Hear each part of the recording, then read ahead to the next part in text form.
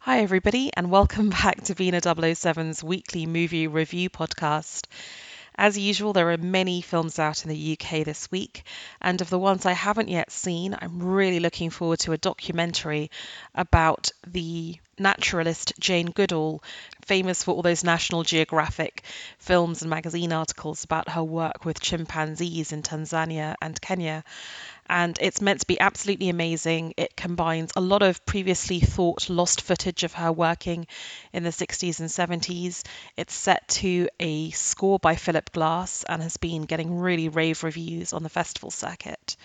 Another film out this week is George Clooney's directorial effort Suburbicon, starring Matt Damon and based on a script by the Coen brothers.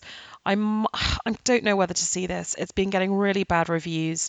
It features one of its subplots, a story of a 1950s black family facing white supremacist race riots effectively in their home. And apparently George Clooney has not handled this with any kind of sophistication or sensitivity to the nature of that material. And that seems like a crying shame, given his liberal views, also kind of slightly ironic. What am I going to talk about this week? I'm going to review The Battle of the Sexes, which I think is the big release of the week. I'm going to also talk about Justice League, which was out last week, but I think is still doing great business in cinemas. And then I'm going to talk about two films starring Gloria Graham, the 1940s, 50s, 60s film star that are on re-release, timed to coincide with the release of the film Film Stars Don't Die in Liverpool, which is the story of an aged Gloria Graham coming to England and having an affair with a much younger man, and stars Annette Bening, and is meant to be very good too.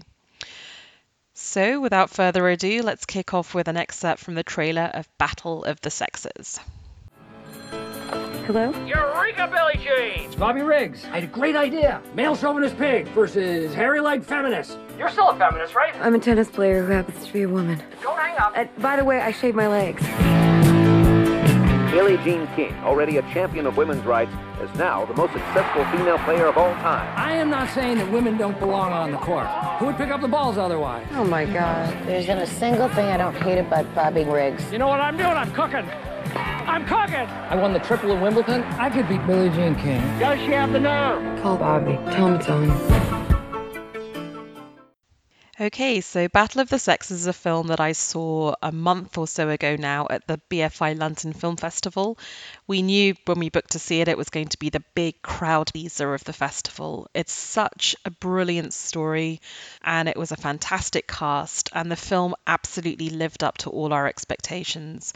It's a really fun watch. It contains important social and political issues, but it wears them lightly, which doesn't mean that it treats them without respect or without profundity, but it just weaves the whole thing in a very easy to digest package. So I've got nothing but praise for this film.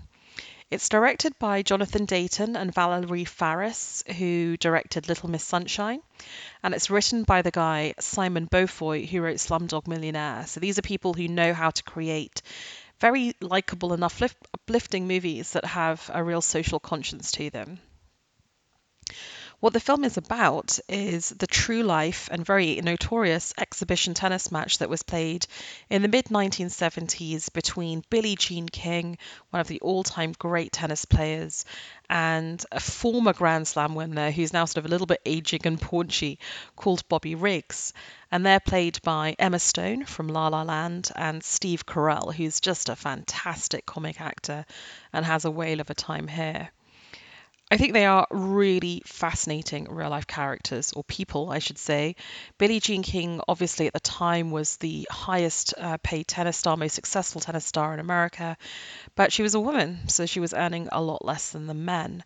And she was already trying to fight a feminist battle against the US Lawn Tennis Association, and their sort of misogynistic, old-fashioned stance is summed up in the character of Jack Kramer, who's played by Bill Pullman.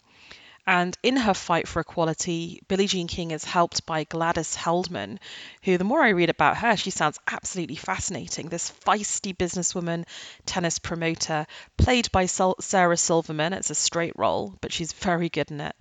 And she decides to get all the female tennis players together and just start her own league. You know, if you're not going to pay us properly, we'll do it ourselves.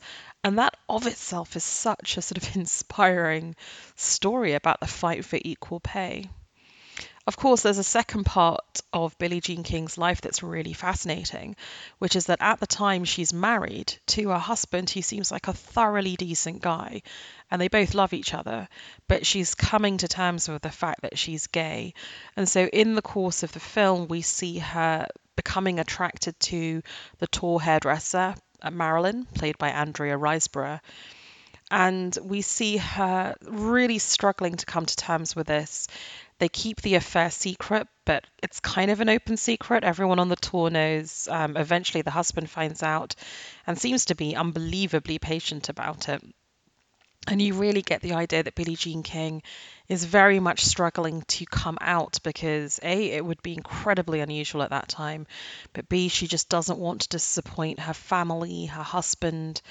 And, you know, it's a real horrible situation to be in. I think what amazed me about this film is that I knew a lot about Billie Jean King, but I didn't realize that Bobby Riggs would be such an interesting character. And I think when you see the trailers for this film and you learn about the fact that he kind of sets himself up as a male chauvinist pig and he's going to play Billie Jean King in the battle of the sexes, and will she kind of, be the champion of feminism and beat him or not? Does she have the courage? I think the interesting thing about Bobby Riggs is that underneath this very sort of nasty, brutish misogyny, he also is a fascinating character. He's married to a woman played by Elizabeth Shue, who, my goodness, is aging so well. And he has a gambling habit, he has a love of the limelight, he just wants the notoriety. In a sense, there's something there, right? There's something to his charisma, to his fun. I think there's a very touching scene near the end when he's almost a broken man and the wife takes him back, and it's such a beautifully sympathetic scene where you realize there are layers and nuances to this relationship that, we're not going to get the time to get in this film because it's really a film about Billie Jean King, but it just shows you there's a little bit more to him than just the sort of comedy bad guy, I guess. In other words, there's more to him than the pastiche of himself that he portrays, and I really like that about the writing of this film. So what can I say? I think this is a really great movie. It's funny, it's sensitive, it's serious. It really shows you just the casual misogyny of the times. My goodness, with all the sex scandals coming out now in Hollywood, maybe it's still the times that we live in. There's one particular scene that's so horrific where the real life footage in the mid-70s of a TV male commentator kind of putting his arms around the neck and the body of this female tennis player who's a commentator on the match. It's so coercive and so, it just makes you want to cringe. That is one of the kind of stand-up moments of the film to me. Even 6 weeks later, I really remember it. So it's a beautiful performance by Emma Stone, a lovely, funny film, and I would really encourage you to go and see it. Battle of the Sexes has a running time of 121 minutes. It's rated PG-13. It's already on release in the USA, Canada, Australia, pretty much around the world, and opens in the UK this weekend. Okay, so on to Justice League and a little excerpt of dialogue from The Flash, a young kid who's talking to the older superhero, Batman. Right, okay, yeah, here's the thing. See, I'm afraid of bugs and, guns and obnoxiously tall people and murder, and I can't be here. It's really cool, you guys seem ready to do battle and stuff, but full transparency, I've never done battle. I've just pushed some people and run away. Save one. What? Save one person. Which one? Don't talk, don't fight. Get in, get one out. And then? You'll know. Okay. Okay, so that was a little clip from the Justice League, which is not a film I was anticipating. Well, I think Batman vs. Superman was the most boring film of 2017. or was it 2016? I literally walked out of Suicide Squad after half an hour despite paying something ridiculous like 25 quid for my BFI IMAX ticket. I do not get on well with the DC universe, which is weird because I love Batman as a comic book character. I love the darkness of DC. For me, DC is infinitely superior to Marvel. And yet it just feels like this is a franchise that hasn't really found its footing. The director is not confident about what he's doing. And I guess that probably reflects the fact that I don't particularly appreciate the directorial style of Zack Snyder, who did the Superman movies too. I have to say that against admittedly incredibly low expectations, I had a pretty good time watching this film. I mean, I enjoyed it.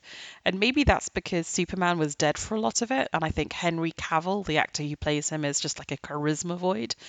And maybe it's because Batman, played by Ben Affleck, and Affleck just looks so bored and sort of like disinterested in the role. But it doesn't matter because he's diluted by all these other really cool characters. So Gal Gadot's Wonder Woman just continues to bring so much heart and earnestness to the role that I just adore it. And then we have these three new characters, which I found myself really loving.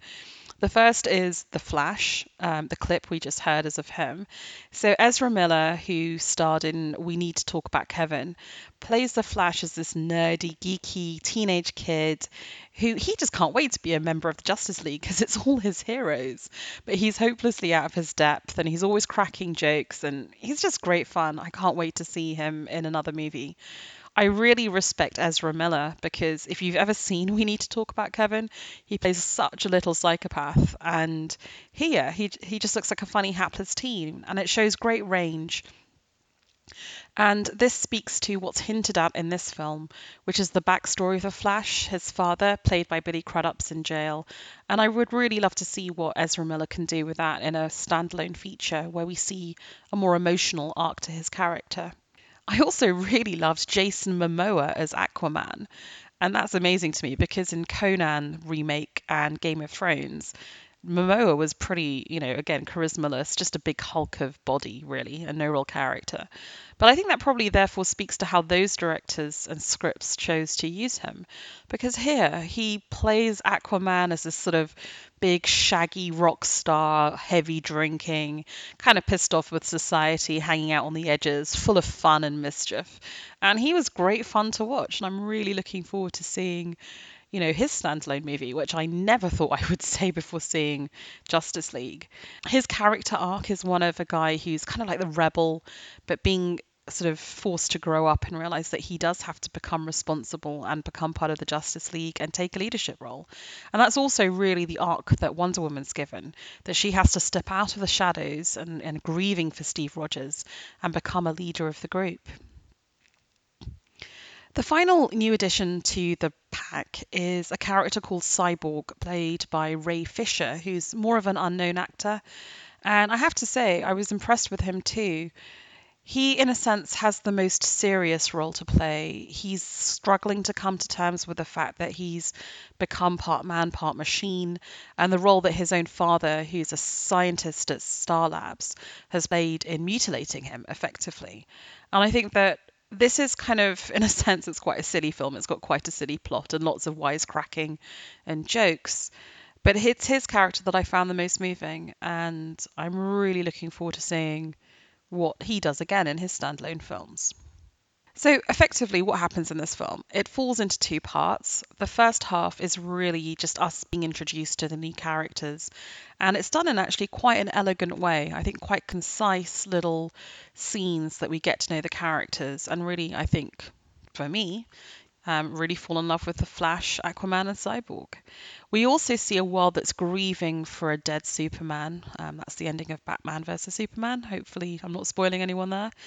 And the fear that now the world rests in because hope has vanished literally the fear is attracting a whole bunch of what I'm going to call space wasps, led by a giant Minotaur helmet wearing ancient evil called Steppenwolf, voiced by Kieran Hines from Rome. This ancient evil, alien, spacey kind of guy is after 3 boxes that are buried somewhere on Earth, because if he can put all 3 of them together, he can turn Earth, he can terraform it into a hellscape.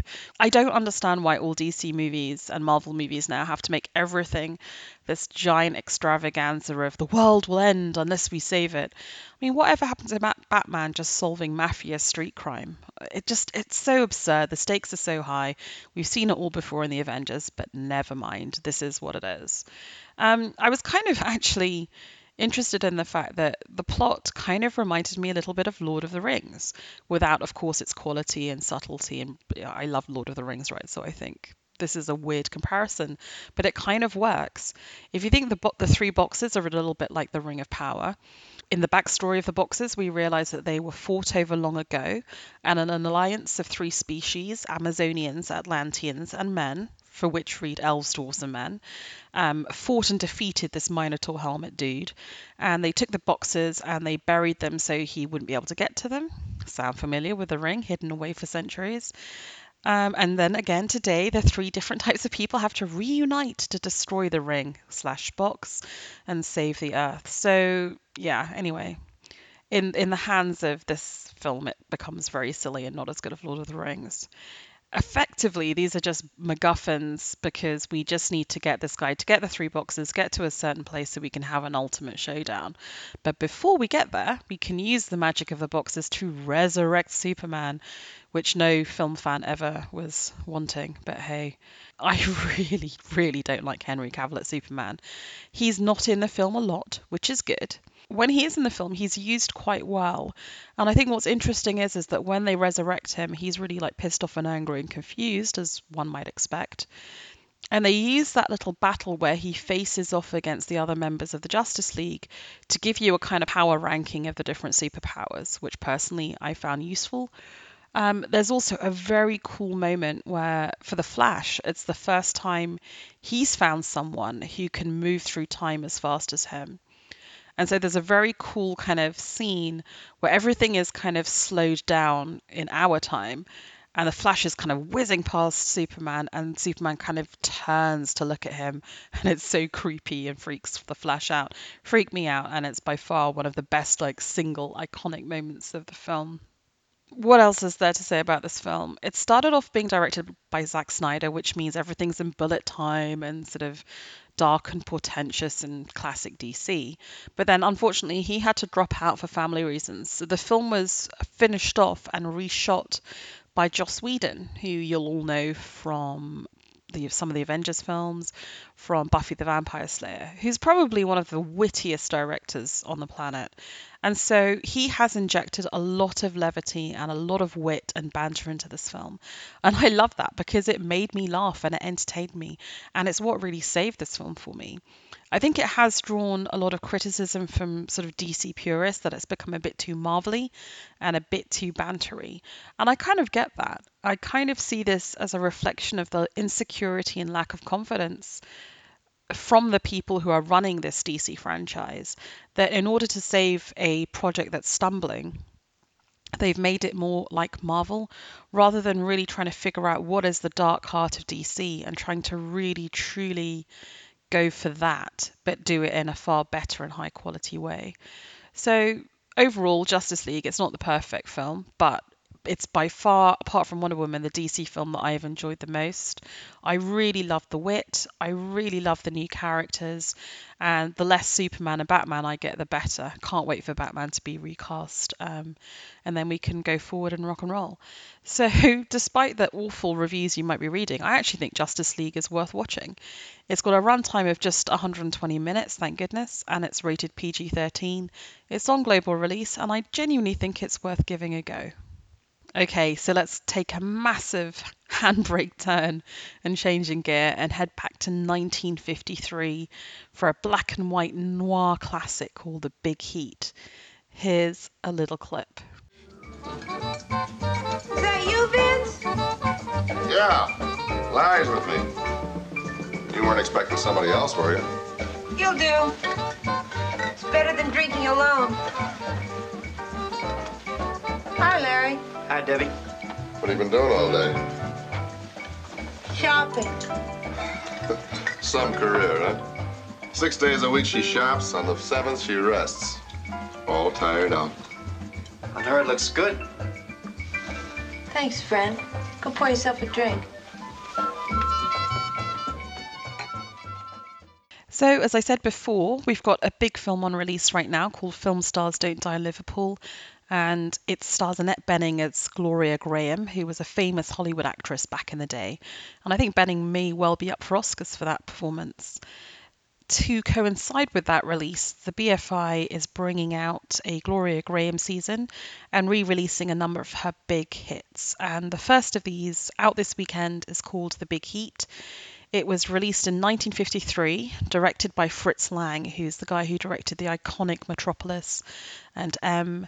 And it's long been a favourite film of mine. It's a really nasty, taut tale of corruption and also the price of doing right. And it's just beautifully acted, beautifully shot. And to me, just one of the best examples of film noir. The plot of the film really kicks off when a cop is found dead because he just cannot take informing for the mob anymore. Banyan's warned off investigating the case by his boss, who's also in cahoots with the mob, but he just will not let it go. He interrogates the dead cop's mistress, who basically is tortured and murdered off screen, and there is a lot of violence against women, a lot of it off screen, but you really see the consequences and the impact in this film. He keeps on investigating. He comes across the mob boss, is openly threatening him, and the mob boss's second in command, who's played by a young Lee Marvin. And Lee Marvin's girlfriend is Debbie, Gloria Graham. I mean, I think she's a fascinating movie star because she's pretty, but she's not sort of conventionally movie star good looking. And she has this sort of slightly goofy, high-pitched voice, which is used with great effect in the musical Oklahoma, where she sings the famous song, I'm Just a Girl Who Can't Say No. And I think in a sense, the fact that she's most often remembered for that role is a bit of a shame, because she has a far greater range than that film would suggest. So here, she's really interesting because she's a woman who is very self-aware. She's with the mob boss because she wants the money. She grew up poor. She's very open about the fact that he's violent towards her and that she thinks that that's a price worth paying. But when she sees Banyan defend another girl who's being beaten up by the Lee Marvin character, she goes to him and basically wants to cooperate, but is followed. And the revenge that her violent boyfriend takes against her is one of the most iconic scenes of violence against women in film. So I'm not going to spoil it too much, but this is an incredibly, incredibly dark film. And what's bizarre about it is you can read it on two levels. So on the first level, you can say this is a clean cut, wonderful cop who wants to do good. And actually, by the standards of kind of criminal justice, is basically successful. But when you look at the price that the women around him pay, you have to ask if it's worthwhile. And it really reminded me actually of Twin Peaks. Maybe because I've just been reading Mark Frost's Twin Peaks: The Final Dossier. But it really strikes me that there's a huge parallel between Banyan and Coop, because there's a dark irony insofar as they do try and do the right thing. But they often bring the women who love them into danger and death. This leads us to what is, I think, an incredibly chillingly cold ending to Twin Peaks: The Return, but also to The Big Heat, because effectively Banyan is this remorseless, ruthless, relentless character who just wants to prove a point and bring down a mobster. And this contrasts against his look. The appearance of the actor is a little bit goofy, kind of sort of wide, grim, chubby-cheeked. But underneath that sort of, so to say, plain decency is someone who actually is as ruthless, arguably, as the mob boss he's trying to bring down. So I love that. I think this is the genius of Fritz Lang. This is what makes this great film noir, because it works on two levels. And there's a superficially quite reassuring one and this deeply, profoundly unsettling layer below. It might be a little bit hard to track down The Big Heat in the cinemas. If you can, it's out from Friday. It has a running time of 89 minutes and it's rated 15. It really holds up well. You won't think you're watching a film that's 70 years old. It will feel fresh and relevant today. If you can't see it at the cinema, it is, however, available to rent and buy on Amazon Prime Video. So if you've got that service, you can check it out there. That said, as much as I love The Big Heat, the Gloria Graham role, though featuring a very iconic scene, isn't as profound as the next movie I want to talk about. So let's go ahead and hear a clip from the trailer for In a Lonely Place.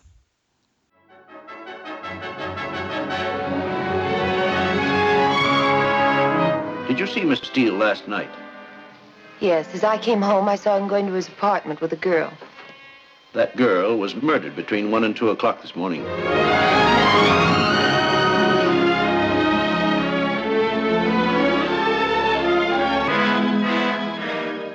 You know Dix didn't do it.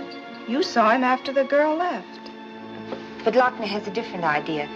He believes Dix could have done it. I left his office feeling as though he were trying to warn me. I came here because I wanted to say these things out loud and be laughed at. But you're not laughing. Okay, so In a Lonely Place is a movie that was made in 1950, directed by Nicholas Ray, who was actually married to Gloria Grahame at the time, although they kind of split up during the filming. And bizarrely, in a sort of side note, she ended up marrying her stepson by Nicholas Ray later. But anyway, that's another story. I think this is a really fine performance from her. I think this is probably her best. She stars opposite Humphrey Bogart, and he plays a sort of once successful, now quite cynical and jaded Hollywood screenwriter called Dix. And as the film opens, he's brought a coat check girl back to his apartment. She's ostensibly going to tell him the plot of a murder mystery that she's reading so that he doesn't have to bother reading it but can write the screenplay. She then goes home, is found murdered, and he's the prime suspect. Gloria Grahame plays his new neighbour Laurel, and she gives him a false alibi on what she admits is just sort of pure instinct, and they start an affair. It's absolutely fascinating because the first time you see them both together, it's in the police officer's interview room, and Laurel's giving testimony basically to save Dix, and he's sitting behind her, Humphrey Bogart, looking quite menacing. We've already seen him being quite violent and drinking very heavily. He reveals the first time he saw her, it was in her bedroom window wearing a negligee. There's incredible sexual tension and provocation right from the start. And to that respect, it's a very modern film because they're both grown-ups. They're both sexually experienced. They both enter this relationship with their eyes kind of wide open. And they do fall in love. And he starts to write again, and it all seems great. But at the back of her mind, Gloria Grahame's character Laurel can't help but think that every time something doesn't go his way, he massively loses his temper. And there's a scene where he's really angry at her, and they're driving at high speed down a highway, and he looks like he's going to kill her, and she's genuinely scared for her life. Nonetheless, she agrees to marry him because she's scared what's going to happen if she says no. So I think this is a noir film, and of course there's a whodunit. You know, did Dix really kill the woman at the start? But actually it's more about a tragic love affair between a guy who is incredibly flawed and a woman who is drawn to fixing those flaws, but maybe at the peril of her own life. And that is just a beautifully nuanced portrait of love against rationality, because Grahame knows he gets violently angry when he's drunk and that there's mounting evidence that he did commit the crime. So I think if you've watched Film Stars Don't Die in Liverpool, or you're just wanting to watch one film that gives you a true picture of why Gloria Grahame is a great Hollywood star and actress, I would suggest that you watch In a Lonely Place. I think it's a truly great film, beautifully directed. Bogart is just very good, and actually in some sort of character aspects quite close to his real character. And Gloria Grahame is really in one of the best roles I think she's ever played.